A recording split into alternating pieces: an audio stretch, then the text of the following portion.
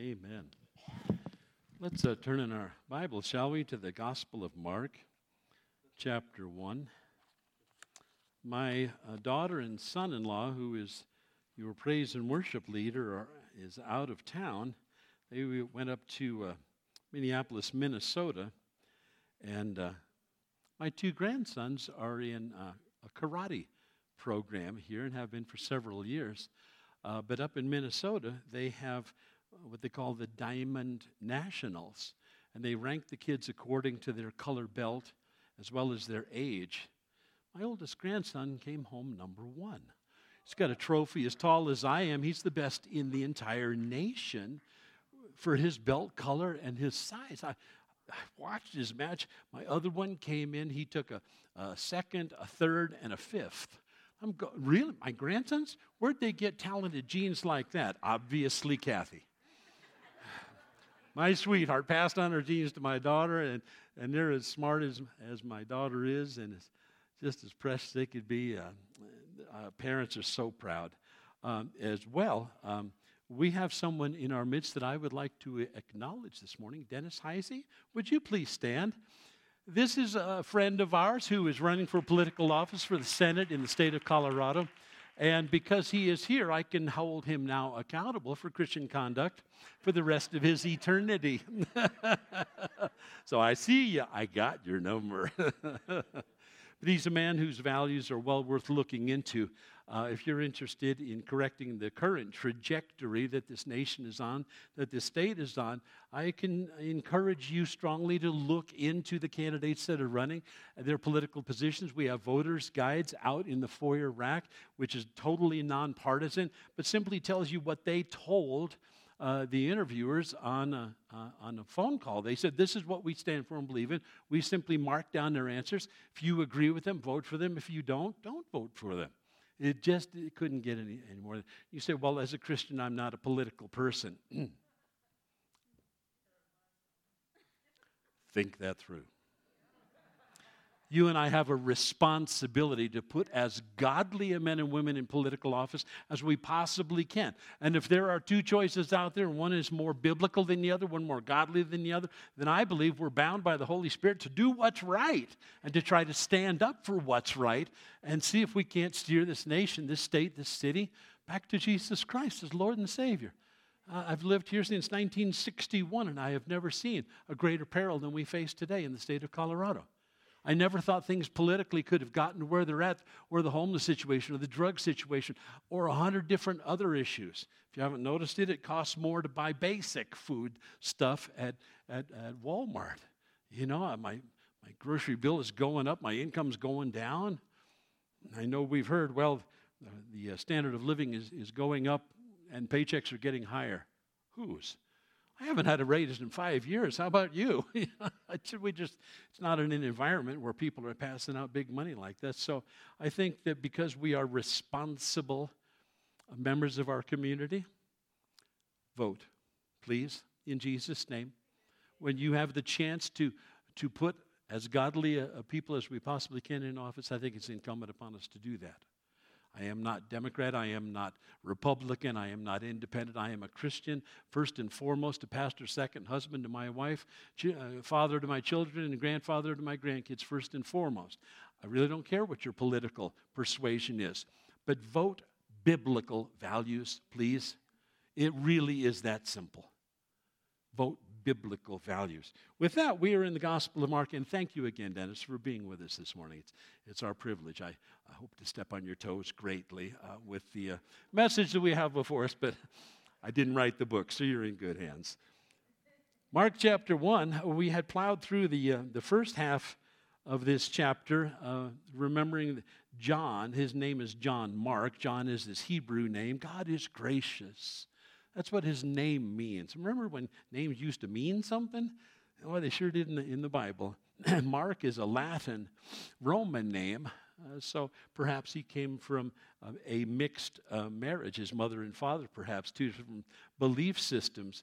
Very humble man, but a man who does not believe in staying long on things. He moves at the speed of light. If he was a track star, he would be doing phenomenal things at the Olympics because he goes boom, boom, boom, boom, boom. He moves, and you've got to keep up with him. He's assuming you're going to look at the other Gospels and fill in the details, but he is not a details guy. You want details? You go to Matthew.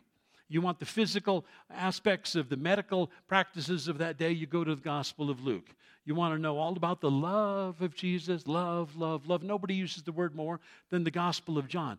But Mark is, when you believe in the bullet points, Mark is a book of bullet points. This is boom, boom, boom. Just know the basics and stick with it, do it, and you'll be just fine. Jesus, in verse 16 of Mark chapter 1, called his first disciples. In 21 and 28, he had driven out an unclean spirit. Now, this is radical to me. I have difficulty proceeding through that passage where Jesus drives out an evil spirit in verse 21 because he does it in church. Bet that busted up their church service a little bit. Hey, we got a demon-possessed guy who's frothing at the mouth and making all sorts of demonic noises back there, speaking in 3 different languages and tongues at the same time, and he's disruptive, and he's snarling, and you go, yeah, the church as usual, right? Why didn't they do something about the man's condition? Why hadn't those Jewish elders prayed for the man? Why did they tolerate that?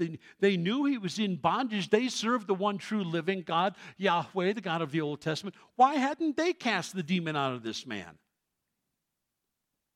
Jesus came, and I think it was a rebuke to the religious establishment of his day that he cast him out with very, very few words. Notice it's not a week-long exorcism.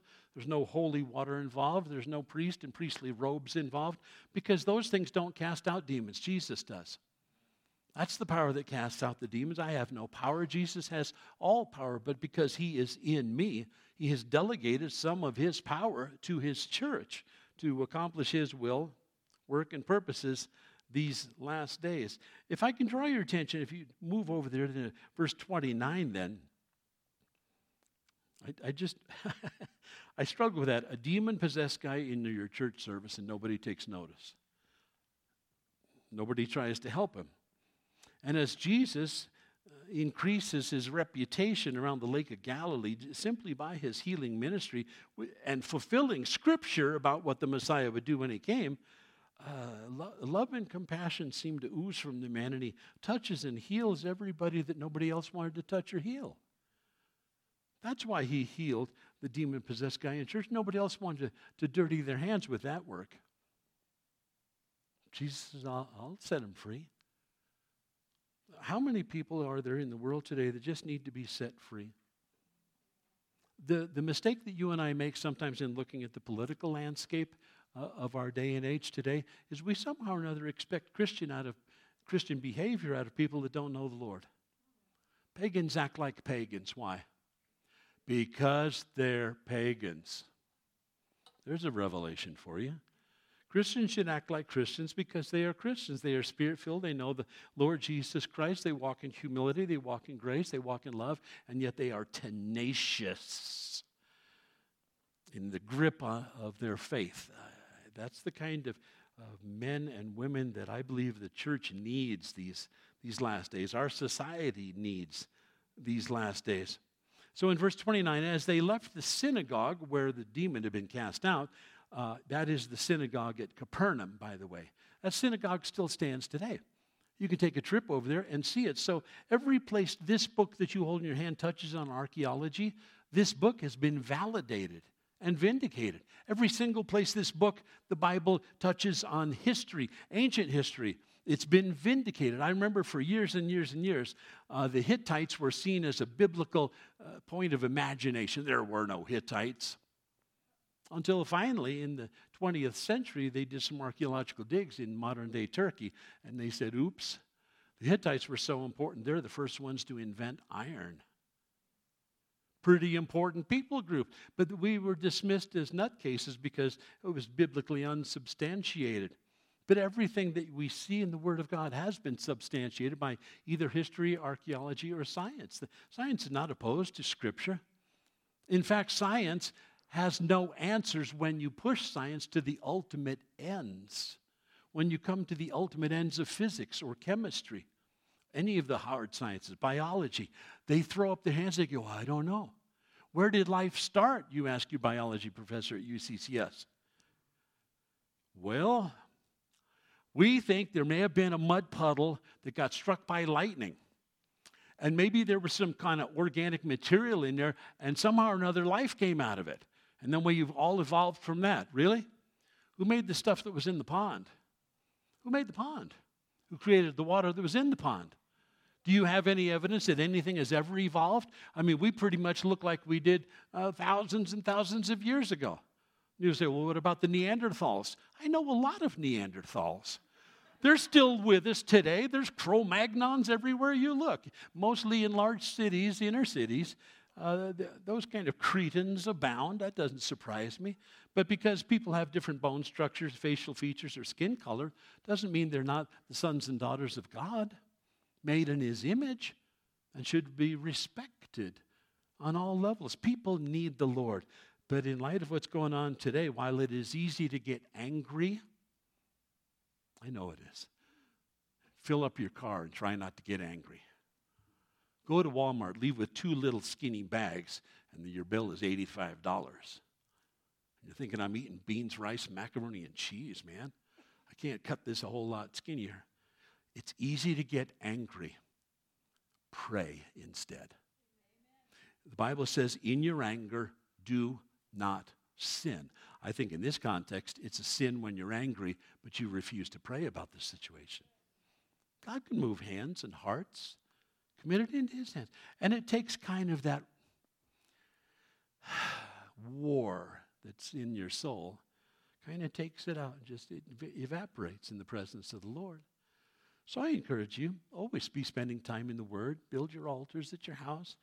Sit down with the Lord daily with a cup of coffee. Read, pray, seek His face. Jeremiah promised, you'll seek me and you will find me when you seek me with all of your heart.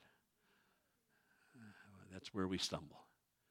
But we're so busy. I got this to do. I got that to do. Do you have less time than Jesus Christ had when He walked the earth?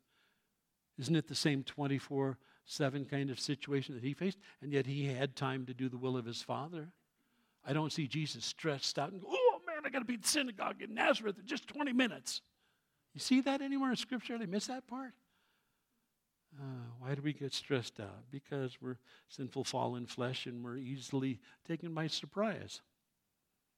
When we find out we're not as godly as we thought we were, we understand there's room for improvement.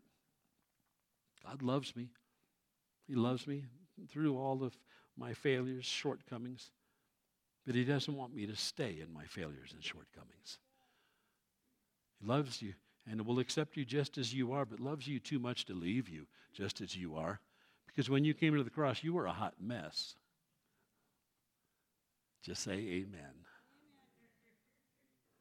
We only varied in kind and degree of sins committed, but we didn't know the Lord. We acted like pagans because we didn't know the Lord. So when we see that kind of behavior in the world today, pray for those folks. They need Jesus. They need Jesus, and someday He's coming back for His church. The whole Galilean milieu of the first century was a thriving fishing town and commercial enterprise. In fact, there were about 200 towns scattered around this little lake that's only 8 miles across. There were 200 towns that had a population of 15,000 or more. That's a well-populated area, and a lot of people in the area would have an opportunity to hear about Jesus Christ. So He leaves the synagogue there at Capernaum. It's a 2-block walk from the Capernaum synagogue to the house of Simon Peter's mother-in-law, which is very, very close, was to the shoreline of the original Lake of Galilee.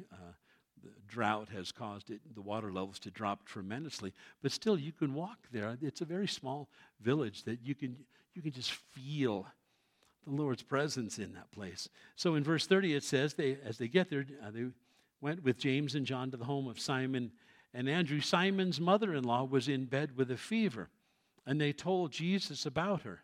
So he went to her, took her hand, and helped her up. The fever left her, and she began to wait on them. Obviously, he's short on details that you pick up a lot more of in Matthew and Luke's gospel, especially. This is not the first miracle that Jesus did. That took place at the wedding in Cana, where Jesus turned the water into wine. Remember that? Where the guy the host ran out of wine, and they said, well, Jesus, can you do something about this? And so Mary leans over and gives Jesus the elbow and says, can you do anything, son? And he goes, my time is not yet. I'm not. Okay, fine, Mom. You know how moms can be. Turn the water into wine. Some people say, no, he turned it into grape juice. That's not what it says. It says wine. In the Greek, you know what wine means? Wine. I studied years to know these things. I just wanted you to know that I'm diligent. There's two Greek words for wine. One is unfermented or lightly fermented wine. The other one's pretty heavy duty. And the word wine there that Jesus turned it into is the heavy duty stuff that you typically find at a wedding. It isn't grape juice. The word grape juice in the Greek is glucose. It's not found in the New Testament. Not found there. So Jesus didn't turn anything into grape juice. You say then, how come when we have communion you serve grape juice? Because some of you would want 2 or 3 or 4 cups. So we're not going to do that. I don't want to stumble anybody coming out of a background that may have, prevented them from enjoying true wine in communion. I'm not going to stumble anybody, so we serve Welch's grape juice. However, one time to save a few bucks, we bought the Walmart cheap stuff, and I didn't check the expiration date. And we went and served communion up, and I would swear it was the cheapest, rot-guttest wine I ever tasted in my whole life. And people would go, hey, can I have some more of this, Pastor? This is great. I don't think there was any alcohol in it, but it reminded me, if you're not drinking Welch's, you're going to stumble at somebody. So we don't use generic anymore in this church, and we always check the expiration dates. So you don't have to act drunk. She's in bed with a fever. This is interesting. They told Jesus, because they've seen him do miracles before, could you do a miracle again? Could you do another miracle? How about you? Where's your theology? Are miracles for other people or just what you read about in the Bible that took place 2,000 years ago? Or do you believe in miracles today? I believe in today with all of my heart. In fact, by virtue of the fact that you're here, you're a miracle. God saved you. That's a miracle. Most of us have a testimony that gives him glory for the wretched mess that we were and what he's made us today and clothed us in the righteousness of his own Son. So the healing of this lady, the details, like I said, you can look up in Matthew 8 and Luke chapter 4. But Luke specifically says, and Luke's a physician. I'm interested in his viewpoint. He, that is Jesus, bent over her and he rebuked the fever, and it left her. She got up at once and began to wait on them. Luke 4:39 records for us. It's the only one that says that. But Luke was very close. And as a physician, he's going, yes, she's sick. So what's Jesus do? Give her an antibiotic? A COVID shot? She needs a miracle. Sometimes you need a miracle. You don't need a shot. You don't even need a doctor. But Luke records that without a doctor's intervention, she is healed by Jesus rebuking that. Now, do you remember when Jesus breathed on his disciples and said, receive the Holy Spirit? Do you believe that the disciples received the Holy Spirit at that moment? I do with all of my heart. That means the same Holy Spirit that fell upon Jesus at his baptism is in you and me this morning. Okay? I encourage you to be as bold as Jesus was. You know where the power comes from. It's not you and me. We have been delegated a measure of his authority. But I encourage you, well, Pastor Jim, I'm not sure when I should lay hands on sick people and when I shouldn't. You should do it every time the Holy Spirit tells you to. Well, don't you need to be a pastor to heal? Jesus was a carpenter. He laid hands on people. You can anoint people. Anointing is always emblematic in Scripture of the work and person of the Holy Spirit. Feel free to anoint them with oil. But he rebuked this fever. He rebuked this disease process. One of the few times he did it this particular way. He had no standard modus operandi. He was at the whim and disposal of God. When God said, spit on the ground, make a little dirt, and pack it in the blind guy's eyes. What? My spit's not that strong. Making a mud pie out of it and asking the guy, can I pack this in your eyes? You think, this is never going to work. And that was the methodology that the Father had Jesus employ, and a miracle took place. I think we should always be obedient to the Lord, because the Holy Spirit will always guide and direct us to ways that are consistent with Scripture. Don't be afraid of the Holy Spirit. When you ask the Holy Spirit to baptize you with power and the spiritual gifts, can I just calm your fears? You're not going to chase cars, bark, or howl at the moon. You won't be bringing trampolines to work. What happens when the Holy Spirit comes upon you? He empowers you supernaturally for acts of service. That's all. It's nothing scarier than that. Do you need more love, joy, peace, patience? That's the fruit of the Holy Spirit. 1 Corinthians chapter 12, again in chapter 14, Romans, and in Ephesians, it all talks about spiritual gifts that God gives you that range from speaking in tongues and healings in the plural, which means there's a lot of different ways to do it. Different manifestations, but the same Holy Spirit. Got to let God be God. But I think if everybody in this room prayed for the sick, rebuked the fevers, used the power of God, you might see miracles that you would never see otherwise. I don't know how much of God you want. That's really the bottom line, isn't it? Well, that's your job, Pastor. That's why we pay you the big bucks. You don't pay me big bucks. But I do lots of anointing. But I'm just one. You're hundreds. I need you to step up and do your part. Do you believe in God? Do you believe in Jesus Christ? If He healed, do you believe that you can because Jesus is inside of you? You're waiting for what then? The blessing from your pastor, E Dominus vobiscum, eat your biscuits. It's as much Latin as I know. Biscuits aside. Take this healing seriously. Do you believe in miracles? I do with all of my heart. Some people say, well, miracles stopped with the advent of the Bible. It doesn't say that anywhere in the Bible. Nowhere. It says when that which is perfect comes, the imperfect disappears. Well, the Bible is perfect, but it's talking about the second coming of Jesus Christ. Okay, then we won't need the spiritual gifts. We'll be in our glorified bodies. We'll have Jesus reigning over the whole entire earth. Who needs spiritual gifts then? But until He comes back, an imperfect church needs some supernatural empowering. That just makes crystal clear sense to me. So the gifts are temporary. Don't know what your spiritual gift is? Ask. Pray. Search the Scriptures. See what God has for you. I ask for all of the spiritual gifts. I think He gave me one. But I won't stop asking for all of them. I mean, I've been praying for the gift of tongues my whole life. I've been a Christian for 50 years. 51 years this year. And I've been praying for the gift of tongues, and God gave it to my wife instead. Bummer. Didn't even seem right to me. She didn't even ask. She didn't even ask, and she got the gift of tongues. I asked for it for 50 years. I get what? The gift of teaching. I love to teach. With all of my heart, I love to teach. I sure wish I had tongues, too. In fact, I wish I had all of the spiritual gifts. Wouldn't it be cool to go over to Memorial Hospital and clean it out? Would that be deluxe or what? So I think you should ask for everything and use the spiritual gifts that He imparts to you. Be content. Be content with that. Whether it's great or small, that's irrelevant. Contentedness is really the issue.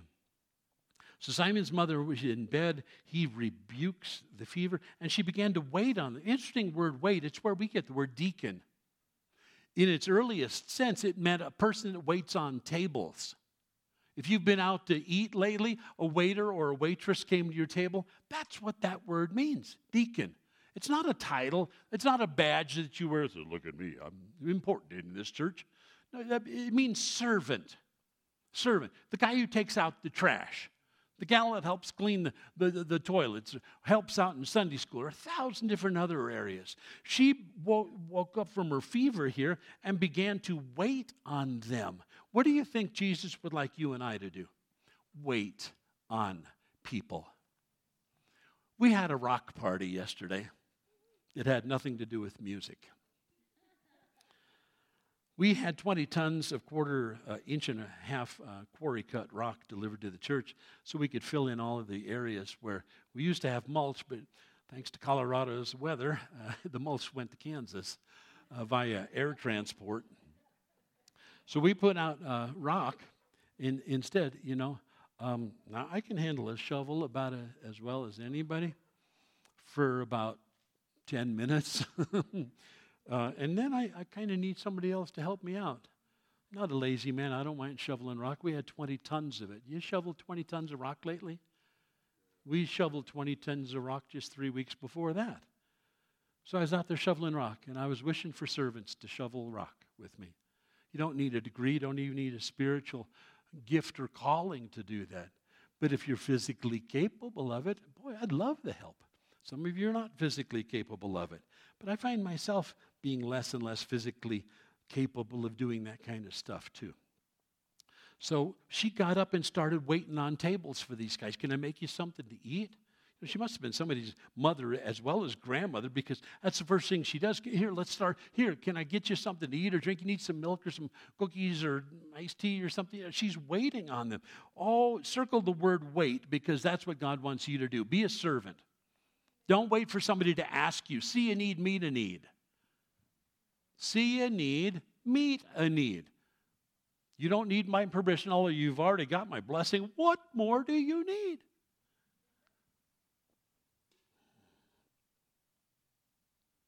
The dumpster is in back, by the way. I mean, if God's calling you to empty the trash cans, I just want you to know the dumpster's in the back of the church there, and all of the janitorial supplies are between the men's room and the women's room right down that hallway there. Just in case you had any questions. She began to wait on them. And there's a part of me that says, I need 1,000 of them in the church today. Verse 32, then, after the sunset, it is the Sabbath. It's the Sabbath. So Jesus healed on the Sabbath. He would later be hounded by critics who say, no, that's doing a work. Oh, it's more gracious to leave them suffering over the Sabbath and then wait till Monday rolls around or Sunday. After evening, after sunset, when the Sabbath stopped in verse 32, the people brought to Jesus all of the sick and demon-possessed. The whole town gathered at the door, and Jesus healed many who had various diseases. I'm careful of the wording there. Verse 32 said, the people brought to Jesus all the sick. And then in verse 34, it says he healed many. It doesn't say all. The wording is exactly as it is in the Greek language, as you have it in the Bible that you hold in your hands.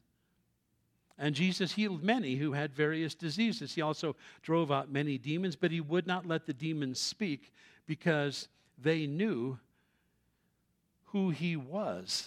He didn't need demons to do his advertising. His works spoke for themselves. He did the things that the Messiah, when he comes, was expected to do. Jews had to wait till Sabbath was over after sunset before carrying anyone or anything else to Jesus, or even walking more than 1,000 paces from their homes. Jewish tradition added legalism to the law. They couldn't walk more than 1,000 paces on the Sabbath.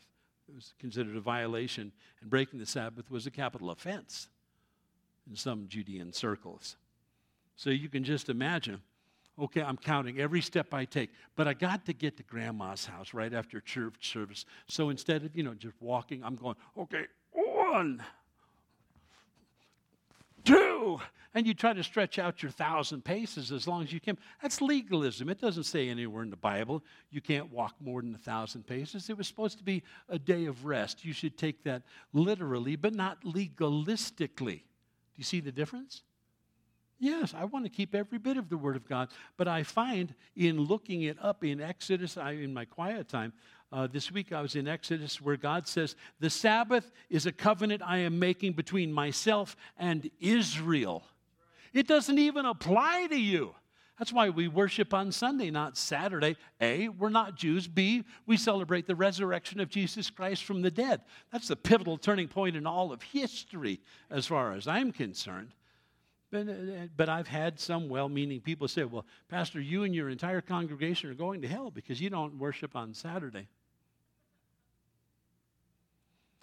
So I like to share with people sometimes, if you run across a person that is of that persuasion, you might have them wander over to the book of Colossians. In fact, would you turn there with me? Turn right of where you're at, to the teeny little 4-chapter book of Colossians to the right of where you're at.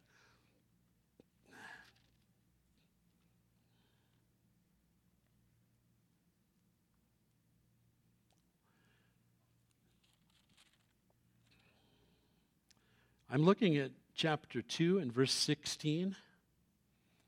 Are you there? I'm there, Pastor. Say it. Okay. Verse 16, therefore do not let anyone judge you by what you eat or drink. What you eat or drink is between you and the Lord, not me. Now, drunkenness is forbidden in Scripture. You know that. Do I care if you have a beer once in a while? No, I don't. Do I care if you have a glass of wine or a glass of champagne to celebrate? No, I don't care about those things. Those are non-issues for me. Don't let anybody judge you about what you eat or drink. You have no idea how much flack I've taken over the years by eating hot dogs. I love my hot dogs, and people say, well, you have no idea what's in those things. You know, you should read the back of the package. Why would I want to do that? Ignorance is bliss as far as I'm concerned. I love my hot dogs. Lay off my hot dogs. You don't like hot dogs, you don't have to eat them. But I will eat them all day long, and I just love my hot dogs. Don't let anybody judge you by what you eat or drink, or with regard to a religious festival, a new moon celebration, or a Sabbath day. Feel free to highlight that to people that tell you you're going to hell if you don't keep the Sabbath. These are a shadow of the things that were to come. The reality, however, is found in Christ. It's been fulfilled. My rest symbolically is in Christ Jesus now. I'm not just going to worship him when we get together for church. I'm going to worship him tomorrow morning, the next day, the next day, the next day. He's Lord 24/7 in my life, 365. I don't want to compartmentalize God to a once or twice a week experience. That is cold and dead religion. If this is a vibrant relationship that we have with Jesus, then I want to invest in that relationship every day. We got a new puppy dog at my house. 2 months old. Pray for me. She wants to go to the bathroom everywhere inside the house. We're working with her on that. She has a long ways to go. It's calling our patience into question. I wish I had more. But it dawned on me, all that puppy really needs is a little love and discipline. Like most Christians I know. Little love. You need love. You need to know that God loves you unconditionally. Sometimes you and I need a little correction. A little correction. But it just overwhelms my heart to see this little puppy dog that's teaching me so much about unconditional love. I can spank her bottom for wee-weeing somewhere she shouldn't have, and I pick her up and she licks me.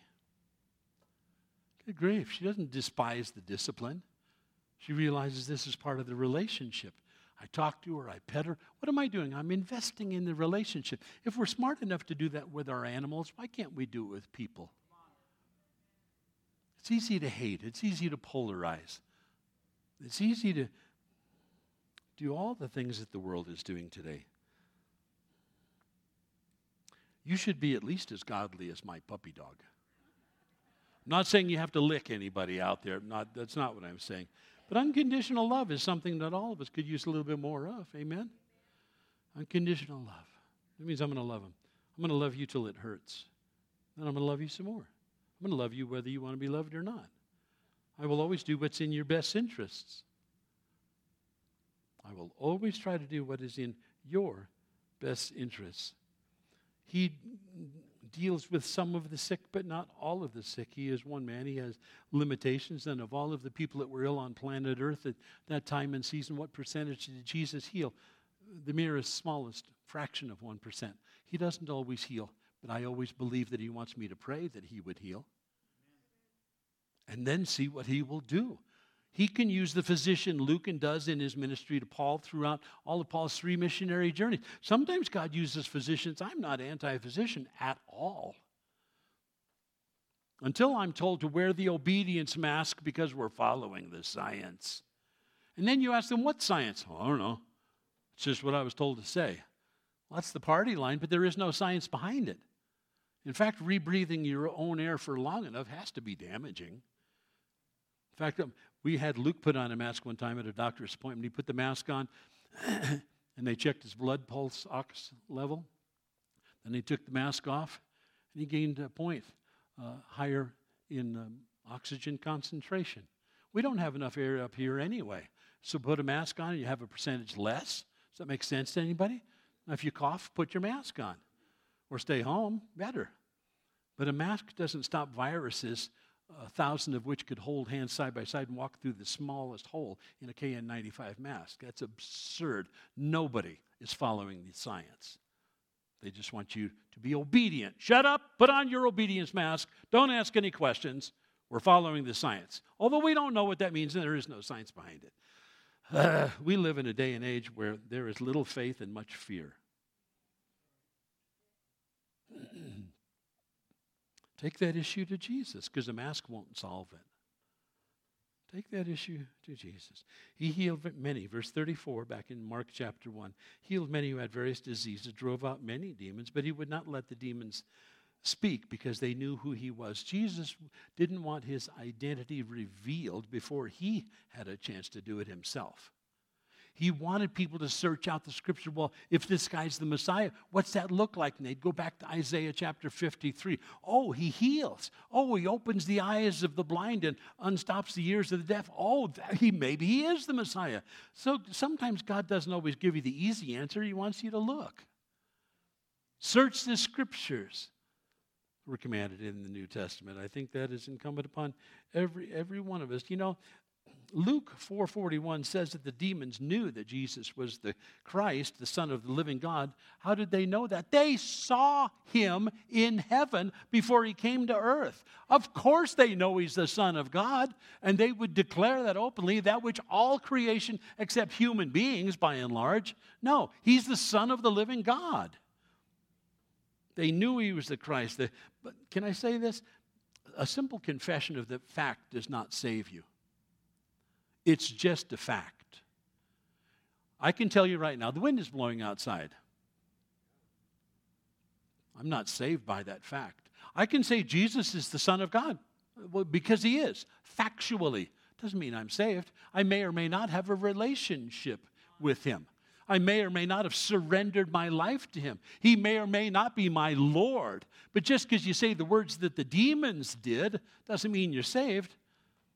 You have to have a relationship with this Son of God. James said this, the half-brother of the Lord Jesus Christ. And I just love this. James 2:19. In fact, we can even, look at that. You guys are so good back there in the sound booth. I'm so proud of you, Bill. I'm going to put you in for a big raise. What's 2 times nothing? Do the math. Luke 4:41 says the demons knew that Jesus was the Christ, the Son of the living God. But James, the half-brother of Jesus, said this, show me your faith without deeds, and I will show you my faith by what I do. It's not just a confession that saves you. It's the reality of the relationship. You believe that there is one God, James says. Good. Even the demons believe that and shudder.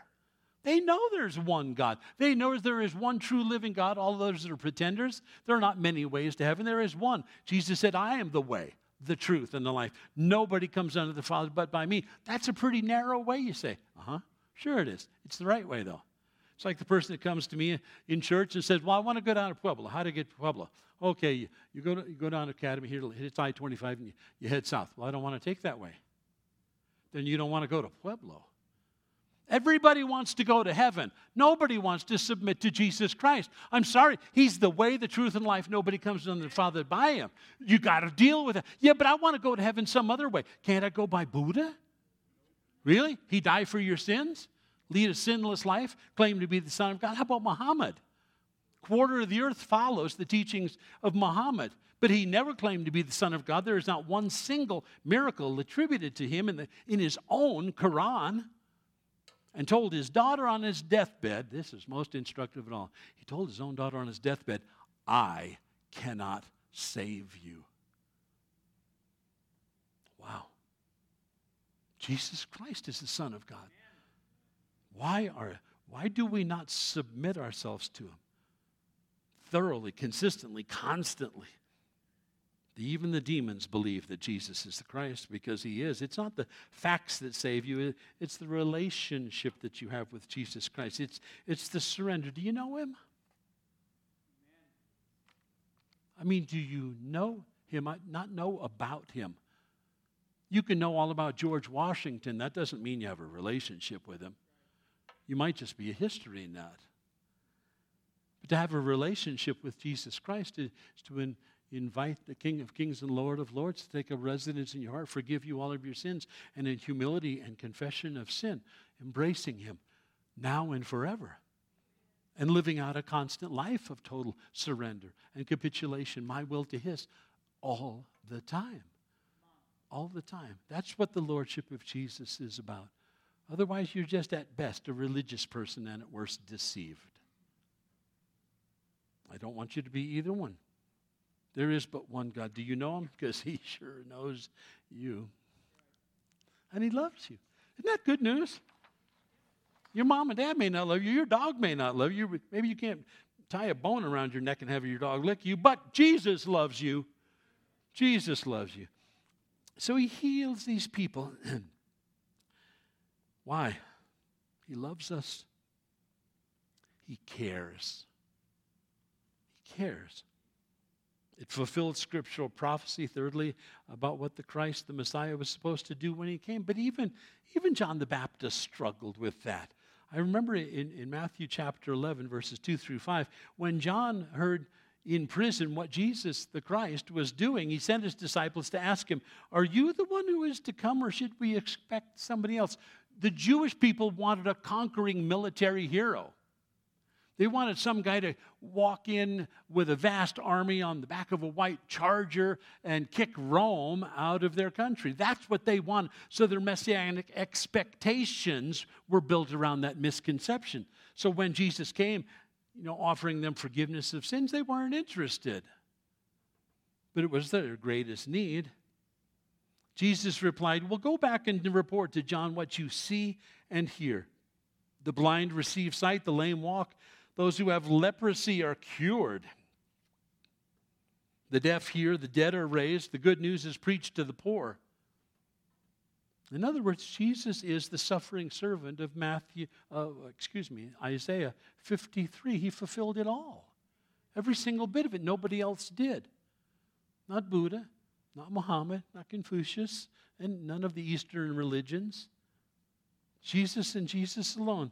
You'll remember in the synagogue at Nazareth when Jesus was teaching one time, he stood up and he quoted Isaiah 61, verses 1 and 2. He said, he stood up there and he's teaching, the Spirit of the Sovereign Lord is upon me, because Yahweh, the Lord, has anointed me to preach good news to the poor. He has sent me to bind up the brokenhearted, proclaim freedom for the captives and release from darkness for prisoners, to proclaim the year of the Lord's favor. And that's where he stopped the quote, because he didn't come to judge the first time.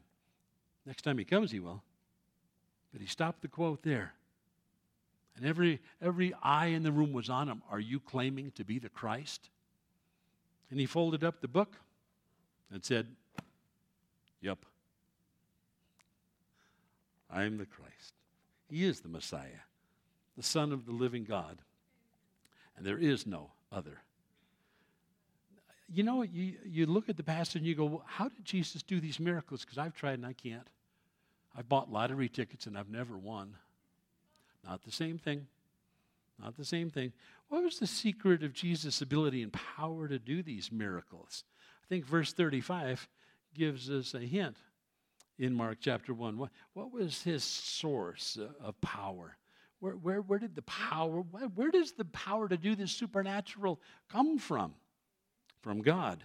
Look at verse 35. Very early in the morning, the pre-dawn hours, while it was still dark, Jesus got up and left the house there of Peter's mother-in-law at the shores of the Galilean Sea on the northwest side and went off to a solitary place where he prayed. Sometimes you just got to get alone with God. Do it. Don't let the busyness pile up on you or the excuses. Sometimes you just need to be alone with God. There's a secret place where he desires to meet you and empower you to do things just as supernatural as the things Jesus did. Maybe not the same exact things he did in the same exact way.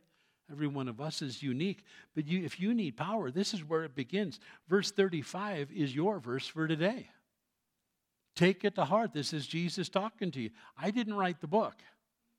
But he's trying to impress this upon you and I because we are not prone to listen. James says, we should be slow to speak, quick to listen.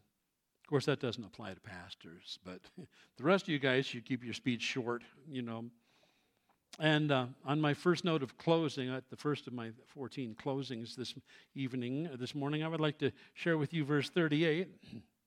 The disciples had come, and you're off praying, but everybody's looking for you. There's work to be done. Let us go somewhere else, to the nearby villages, Jesus said, so I can preach there also, because that's why I've come. He's offering people eternal life. That's why he came.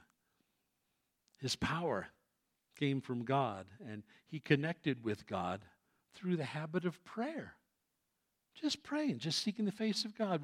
Refreshment in the Lord is different than it is in the world. Refreshment in the world is have a drink, stiff drink, and go to bed. And Jesus said, no, I need help. I'm going to go to a mountaintop and pray. The help the world offers us nothing by way of spiritual strength. Strength in and from prayer is what we see in this passage. Can I tell you, nothing tells me I desperately need prayer more than the fact that Jesus needed prayer. I'm not Jesus. He needed prayer. How much more? You and I. In Jeremiah 29, verse 11, the Lord had said this through his prophetic servant, I know the plans I have for you, declares the Lord. Plans to prosper you and not to harm you. Plans to give you hope and a future. Then you will call upon me and come and pray to me, and I will listen to you. This is a promise from God. It is a staggering promise that few of us avail ourselves of. God says, you pray to me, you seek me, I will listen. Verse 13, you will seek me and find me when you seek me with, say it, all of your heart. Don't play games with God. It's all in or all out. That's what God wants. He doesn't want half-hearted believers. Doesn't want Laodicean, lukewarm Christians these last days.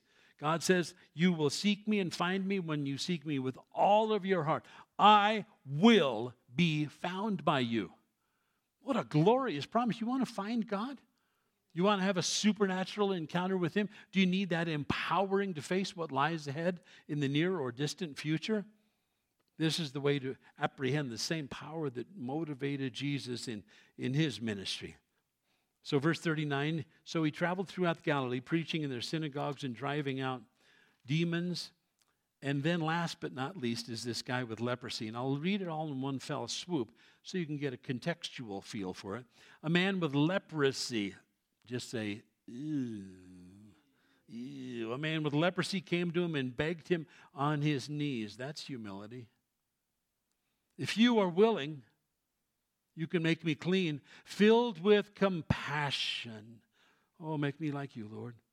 Jesus reached out his hand and he touched the man. I am willing, he said.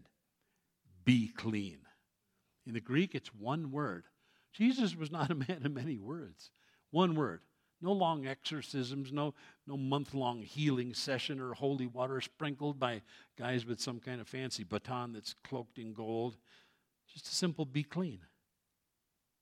Immediately, the leprosy left him and he was cured, and Jesus sent him away at once with a strong warning. You see to it that you don't tell this to anybody, but go show yourself to the priest and offer the sacrifices that Moses commanded for your cleansing. Even the Old Testament acknowledged the fact that miracles can time to time take place. Somebody gets healed of leprosy. Didn't Naaman get healed of leprosy in the Old Testament at the word of God's prophet? Absolutely.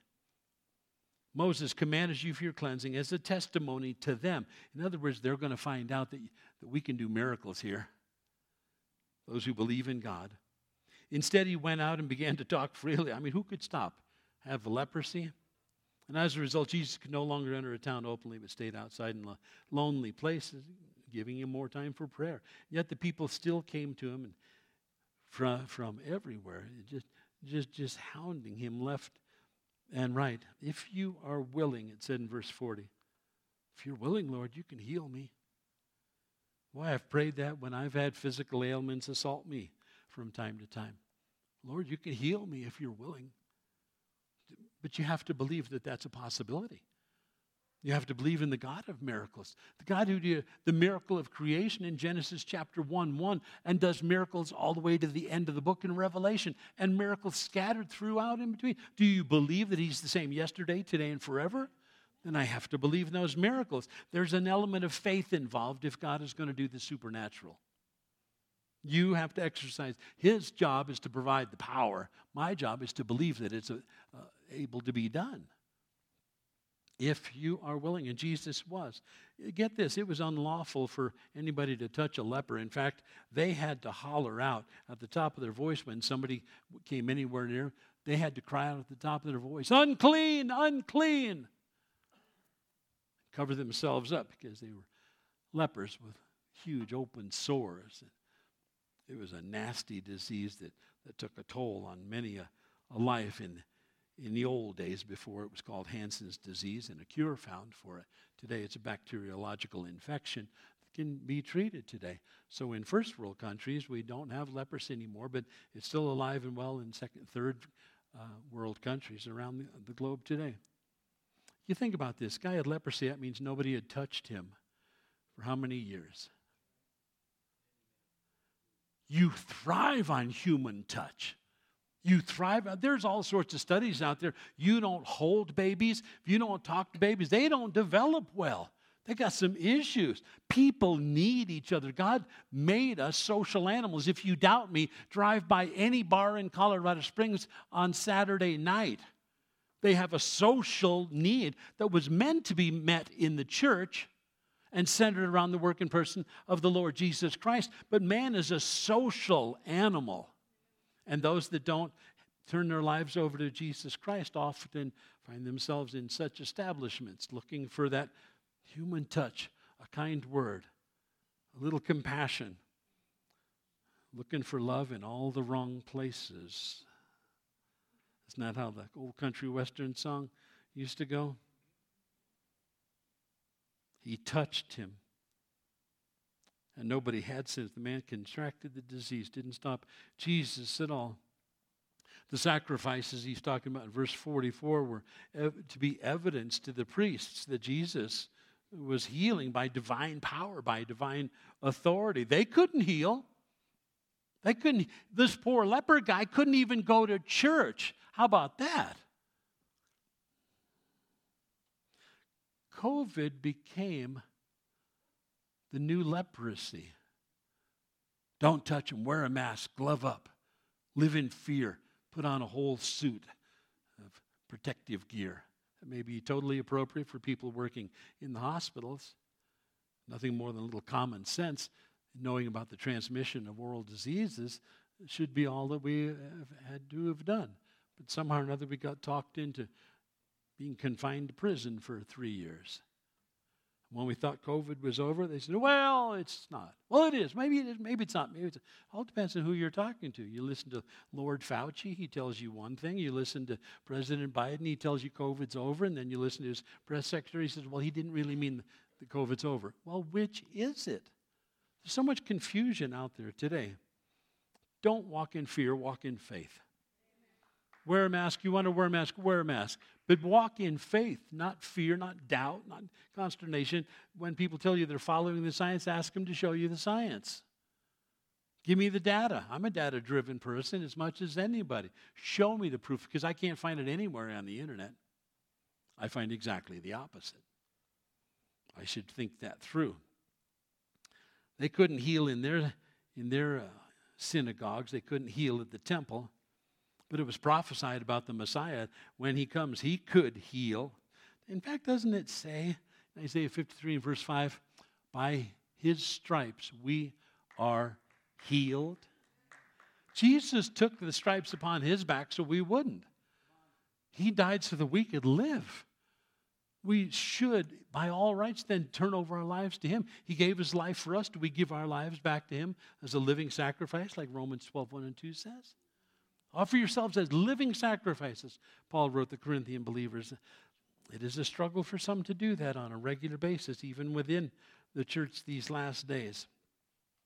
We need help. This is a difficult day and age in the history of America. And I think that if history continues, the history books that look back on this period of time will not have kind things to say about how we handled the things that we handled. We destroyed our country. Half the church left at the announcement of COVID, and they never came back. COVID was a convenient excuse, but it was something I believe that God allowed to separate the wheat from the chaff. I'm thankful you're here. I'm thankful you love Jesus. I'm thankful that you can take the hard teaching and don't go somewhere where they serve up nothing but whipped cream and nuts on top of a sundae. You need some solid meat from time to time. That's not stepping on your toes. That's just opening up the Word of God to you and you making the conviction, I just need to live by it. That's all there is. So would you stand with me as we close in prayer as the praise band comes up?